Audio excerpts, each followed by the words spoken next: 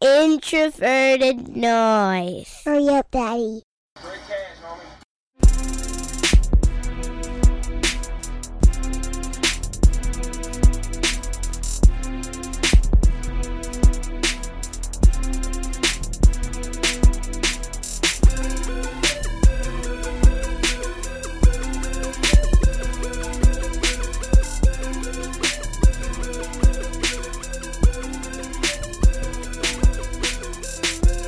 All right, and welcome back to another episode of the Pocket Protectors Podcast. I am your host, Jason Brown. You can find me on Twitter at BrownJason. And it's been too long.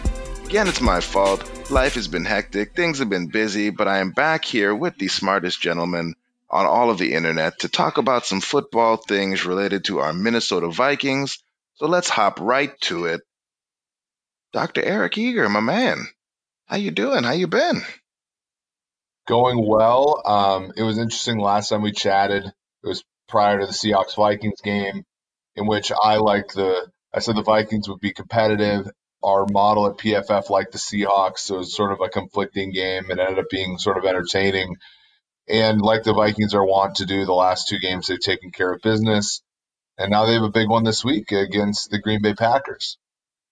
Yes, indeed. Yes, indeed. And we will have to talk about that. And our man, Nick, I think possibly doing the podcasting from the car yet again, but he is just so good he can do that. Nick, my man, how you doing? How you been? I'm great, man. These last couple of weeks have been like therapeutic. Like I'm so used to tense last-second disasters with the Vikings that like two straight blowouts has just been like, oh man, I can get used to this. I mean, 7 turnovers, that was beautiful. So I'm feeling good heading into the big Green Bay matchup. Well, you brought it up, so it has been a little while since we chatted. Nick, why don't you start us off here? What are your thoughts on what's been going on with the Vikings these past couple weeks, and what's the big thing that you're taking away, especially after the Chargers game? Because I know that as we got into the middle point of the season, the offense started to seem to be kind of pulling away from the defense a little bit. We had a lot of questions about what was going on in the back end. We continued to have questions about the lack of interior push. And it seemed like they really had a get-right game against the Chargers and showcased some of that ability that reminded us that they do have some elite talent and the ability, at times to play like an elite defense. Yeah, I mean, that Chargers game was kind of weird because it started out with the Chargers converting like 3 or 4 out of 5 third and longs, like including like a 3rd and 17. It was pretty crazy.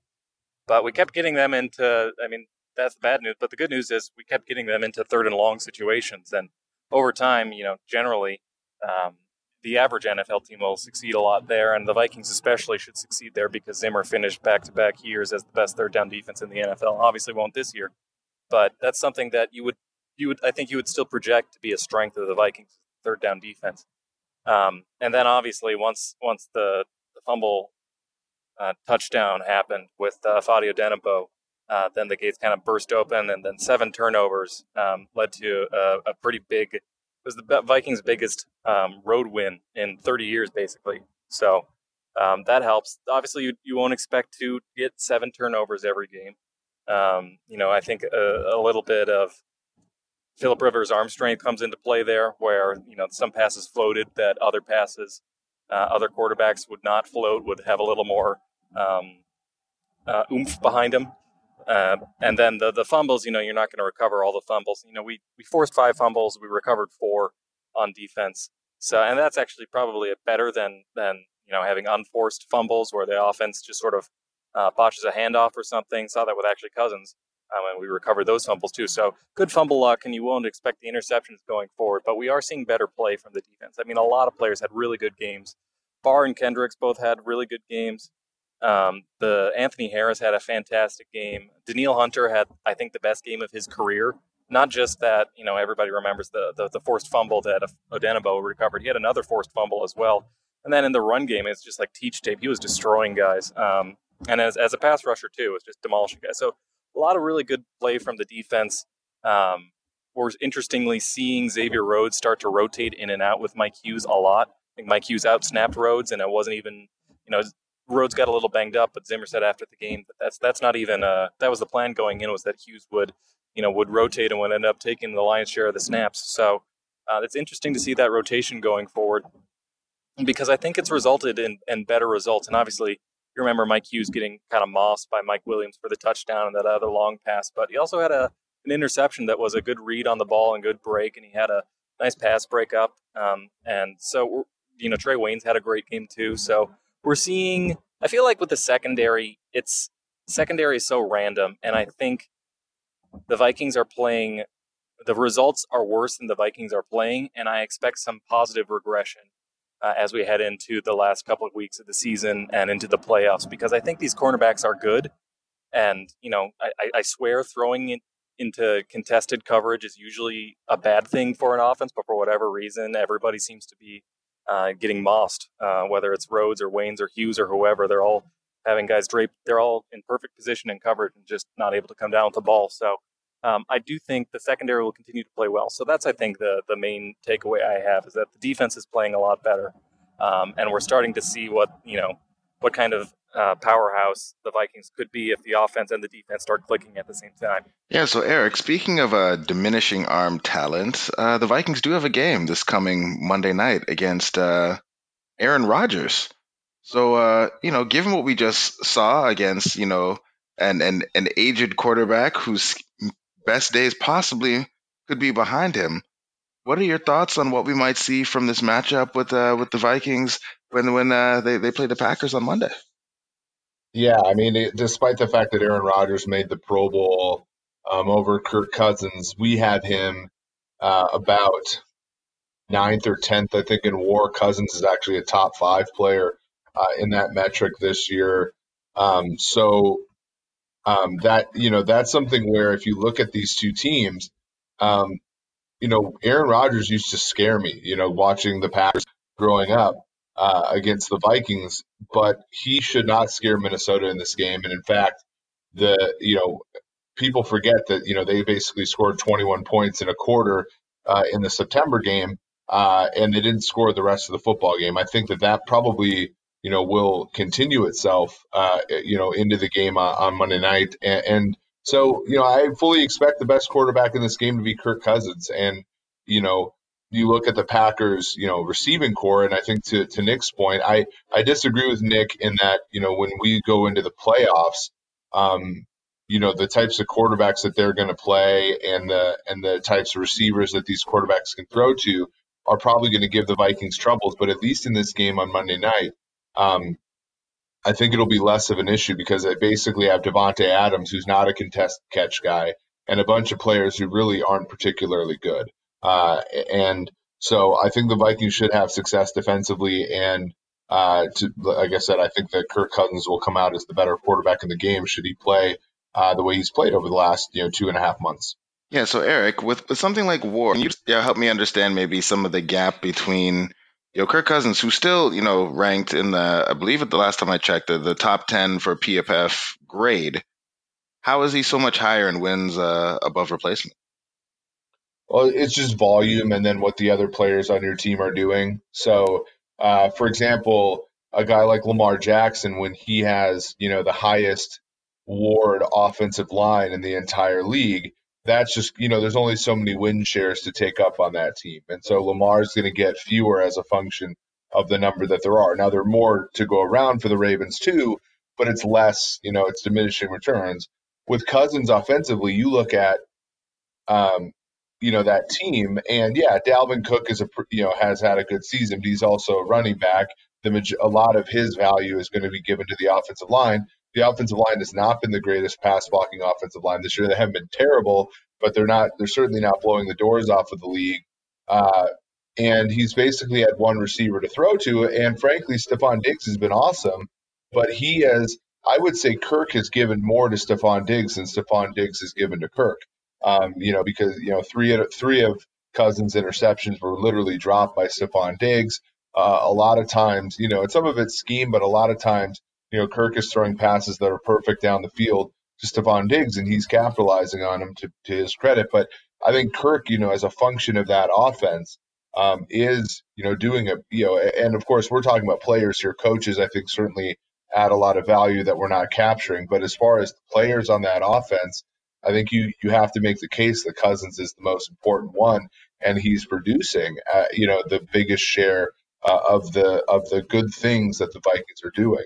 So with that said, I guess what do you make of the argument that you typically would hear, and it's one that it makes sense in many cases that Cousins, as I would add the caveat, as our most quarterbacks in the league, is largely or wholly a function of his supporting cast and the offensive line and Dalvin Cook and the wide receivers and the tight ends are really what are driving all of Kirk Cousins' success. And for those reasons, we should maybe look to diminish what we're seeing from Kirk Cousins this year, even though the numbers look as good as they have been season to date. Yeah, I mean, I think the time for that is probably the offseason. I think right now, Stefanski is doing what he's doing. He's going to be the offensive coordinator for the Vikings for the time being. Um, and so we're probably going to get, adjusting for opponent and things like that, we're probably going to get what we've gotten from Kirk, this season. It's going to be the subsequent season where there are perturbations, right? And to Cousins' credit, like his best, second best receiver in Adam Thielen has been out for a great deal of the time. He's not exactly throwing to brilliant players in VC Johnson and Laquan Treadwell. They're breaking in a rookie tight end who's been a pretty good player, but certainly a rookie tight end, and an offensive line that I think is not supremely talented, but he's avoiding pressure better this season. So you look, and I think relative to this season, he's going to do a good job, and the system is in place. Now the question is next year when Stefanski gets a head coaching job, or leaves for maybe a more high-paying OC job, or one where he has more control and he doesn't have Kubiak over his shoulder, what happens, right? Or if the Vikings don't get a number 3 receiver in the offseason, or Kyle Rudolph retires or something like that. Those are all, I think, valid questions. And, the same questions that people are going to have about Dak Prescott and Lamar Jackson and Derek Carr and players who are sort of like playing well this season relative to history. But I think during this season, it's probably just as fair to assume that things are going to continue the way that they are, because they're a product of the system and not some like outlier play, like play under pressure or stuff like that. Okay, well, you mentioned the offensive line and that they're all right, and obviously from where they have been over the last couple of seasons. I think for both of the last 2 seasons, PFF had the offensive line in the bottom third of the league towards the end of the season. This year, doing much better. And there was an awesome article that came out earlier today that, Nick, I was hoping you'd be able to walk us through it because you're the one who dropped it into the group chat where basically PFF did a quantitative analysis on Pass Pro and looking at things in a different and, dare I say, smarter way than we have often looked at pass protection and pressure rates and things of that sort. So, Nick, take us away on how the offensive line for the Vikings, I guess, and everyone has really been performing, but we really care about the Vikings. So help us understand what's going on. Yeah, to sort of build off the MVP conversation, I think the argument you make for Cousins is sort of in the same vein as the one you'd make for Russell Wilson, in that he's doing a lot, and the supporting cast isn't. The players around him aren't necessarily doing him the kinds of favors that, say, the Lamar Jackson's 12 Pro Bowlers are doing for him. The Adam Thielen has been hurt. Diggs is really good, but he's had weirdly a lot of drops this year, and he's caused several interceptions. So as good as Diggs is, there's more negatives to his play than we're used to. And then everybody else is kind of either a rookie or an unknown or a kind of Laquan Treadwell redemption tour. So there's not a lot of receivers there. And then the pass protection, we see Cousins with a lot of time to throw, but a lot of that is scheme. I think if you actually look at how, say Pat Elflein is doing when he's one-on-one versus a 3 technique, it's not pretty. And the Vikings rank, I think, 24th right now by Pro Football Focus's passing grades.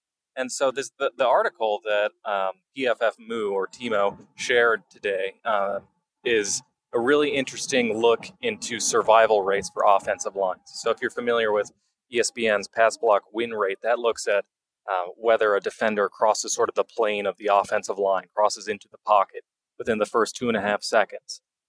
whether there's pressure generated in the first 2.5 seconds. This is the survival rates that the article talks about are similar in that it's a matter of time. It's kind of like how long to pressure for each offensive line.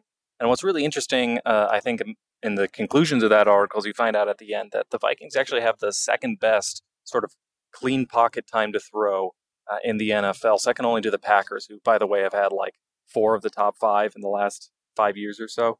But the Vikings are right up there with the Packers this year, and that's really, I think that speaks a lot to just how much the Kubiak rollout play action scheme and the Stefanski, with the things he's doing with the screen game and the quick passing and everything else, all the wrinkles on top of it, how much that is helping the offensive line pass protect more. The article goes into detail about this, but when you isolate rollouts from other non-play action plays, non-rollout plays, when you isolate play action, you see that the time to throw, the clean pocket time to throw is increased. And you can also look at, all the other confounders that would cause time to throw to increase or to decrease, like how many players you have in protection and how many blitzers are coming. And there's a lot of other really interesting insights in the article that Timo got into, so it's definitely worth checking out. But as far as the Vikings go, I think it's really interesting seeing how maybe an over-the-hill Riley Reef and a struggling Pat Elflein and a rookie Garrett Bradbury aren't necessarily getting it done from a grading perspective, but just how much the scheme has caused them to be really one of the best pass-protecting offensive lines when you're looking at the results and the clean pockets for Cousins. So really interesting insights from that article. Yeah, and Eric, I'm going to put you on the spot because I know this is likely a tough question, but when you look at something like this, where you have players who on an individual basis maybe aren't grading out amazingly, but the scheme is really helping them, how easy is it? Because obviously the Vikings are going to have some tough decisions to make come this offseason when it comes to, who comes back, who's being re-signed because of the cap issues that they have. Like if you have a player who's playing at a replacement level on an individual basis, but the scheme is really helping them out, are those sorts of players easier to replace either in the draft or in free agency, or is it still just as much of a crapshoot when you're just really looking to get someone who is serviceable with the hope that the scheme can do the rest to maybe hide them? I think that the biggest failure of the John DeFilippo time in Minnesota was this idea that execution was the most important thing, right? And we always say, when coaches cite execution, it's the cop out for not putting your players in position to succeed, right?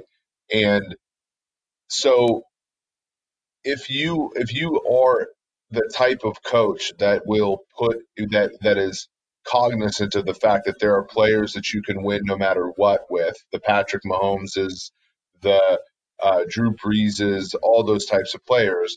And then there are the players that you have to build a system around, the Kirk Cousinses, for example.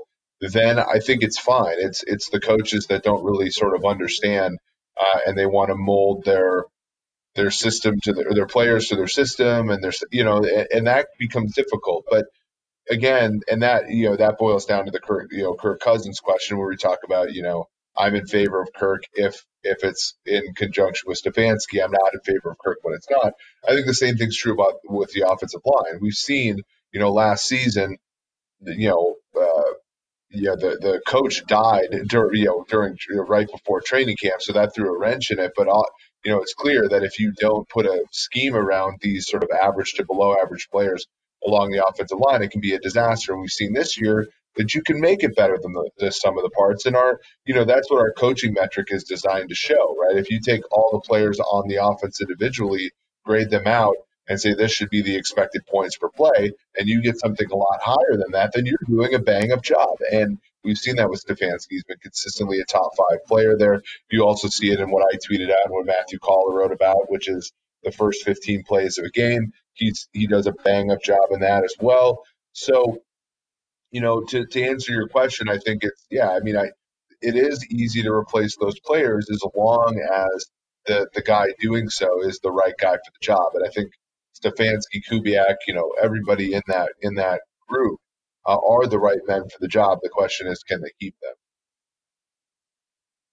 All right. Well, let's slide along here, because one of the things that is going to be a big determinant in who is still here as we move into next year and beyond is how the Vikings finish this season and how deep they get in the playoffs should they make it there. So, Eric, I know that you've been running simulations and doing a lot of work looking at odds and other things like that.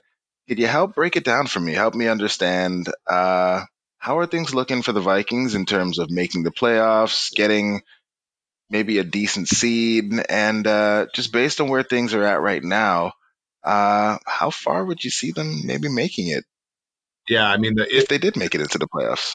the issue is that they have a very difficult road to make anything other than the 5th or 6th seed.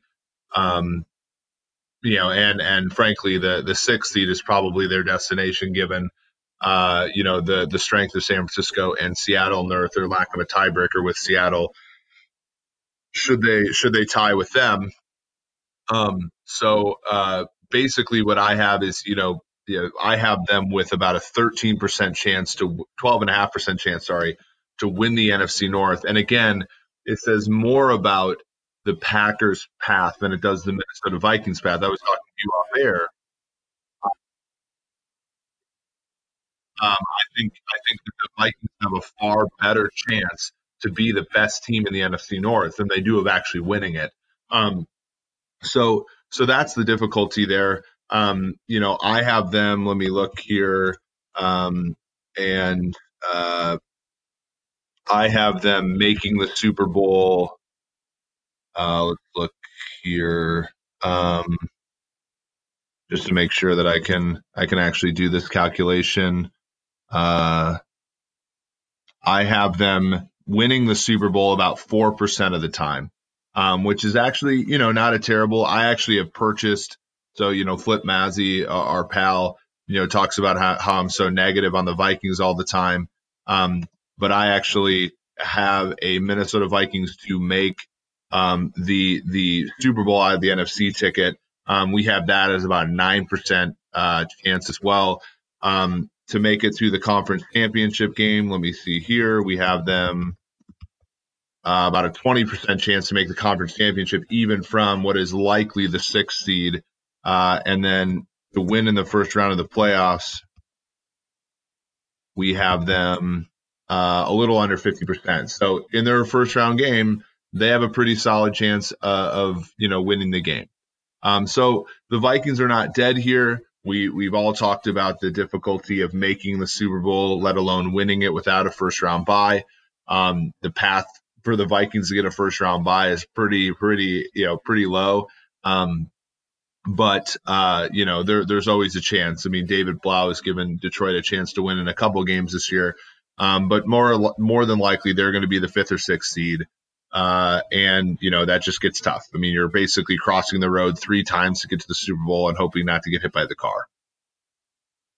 Yeah, and so the numbers you threw out there, I mean, they don't sound great. Like of the other teams that are angling to make it or do something in the playoffs, like what are their odds looking like? Like the Patriots or the Ravens, like what are their odds to make the Super Bowl looking like at this point in the season? Yeah, let me spin those up here. I just ran these a little bit ago. So so for example, the Ravens have about a 41% chance to make the Super Bowl as the very likely 1 seed in the AFC.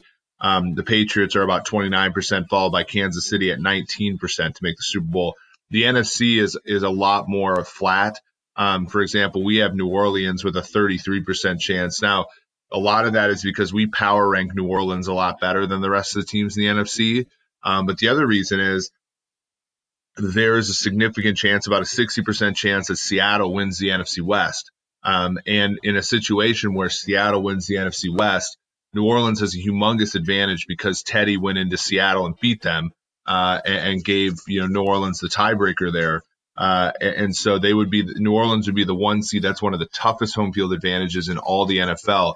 And so if that were, and so we have Seattle with a 19% chance to make the Super Bowl, San Francisco with a 17% chance, followed by Green Bay, and then Minnesota, and then Dallas about a 5% chance out of the NFC East. And Dallas is basically just because they are, Dak has had a terrific year. as has Cooper and Gallup.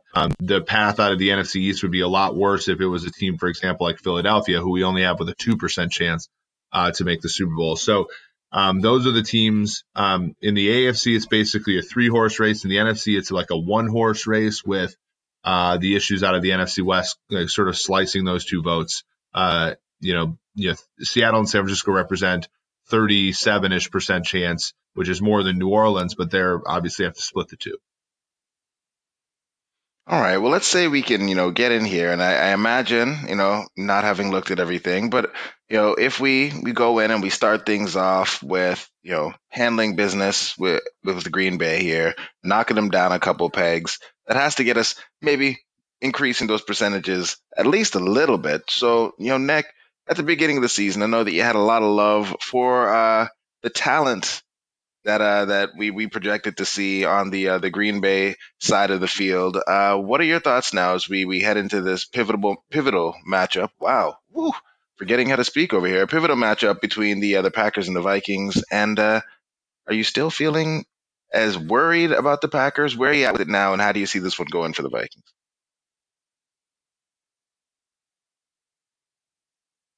Oh boy, I feel like I can see Nick talking, but I can't hear him. Eric, can you hear Nicholas? I can't. I can step in though and chat about what I think. Yeah, hop in. Yeah, so this one's interesting because the Vikings opened as 4-point favorites, and it's got bet out to 5, and now it's sort of settled in at 4.5. So people are clearly looking at the motivational aspect for basically how much does Green Bay want this game, because all they really have to do to win the division is beat Detroit. But there's also obviously seeding implications for them. So it's not unimportant for them. But then there's also the very realistic chance that the Vikings are a better team, and home field advantage at US Bank Stadium is a lot more than the average stadium. Even in a season where home field advantage has been significantly reduced, the Vikings are of course undefeated at home. So it's one of those games where, I don't think I necessarily lay the points with the Vikings in the betting market, but I very much think that they are deserve to be favored. And like I said before, they have the better quarterback, probably an equally good defense as Green Bay. And, for the first time in a long time, have probably better weapons than Green Bay does. All right. Nick, did we get you back? We did not get Nick back. It looks like he's speaking. We can't hear him. And I don't know that we're going to be able to top Eric actually coming through saying that Minnesota has the better quarterback, better weapons, better defense too, Nick? I mean, Eric? I'm still really concerned about the Vikings secondary. And I think that there's no one in corners. I'm fine with them at safety. Frankly, Anthony Harris should have made the Pro Bowl along with Harrison Smith. I even think he probably is more deserving than Harrison Smith is to make the Pro Bowl. Harris is a terrific player. So, I'm not concerned about the Vikings slot corner and Mackenzie Alexander or their safety position. I'm worried about their corners. And so when I look at Green Bay across from the Vikings, I mean, Jair Alexander is better than anything the Vikings have. So that's really where my concern is for the Vikings on defense. They do also present a big threat in the pass rush with the 2 Smith brothers that they got in free agency. That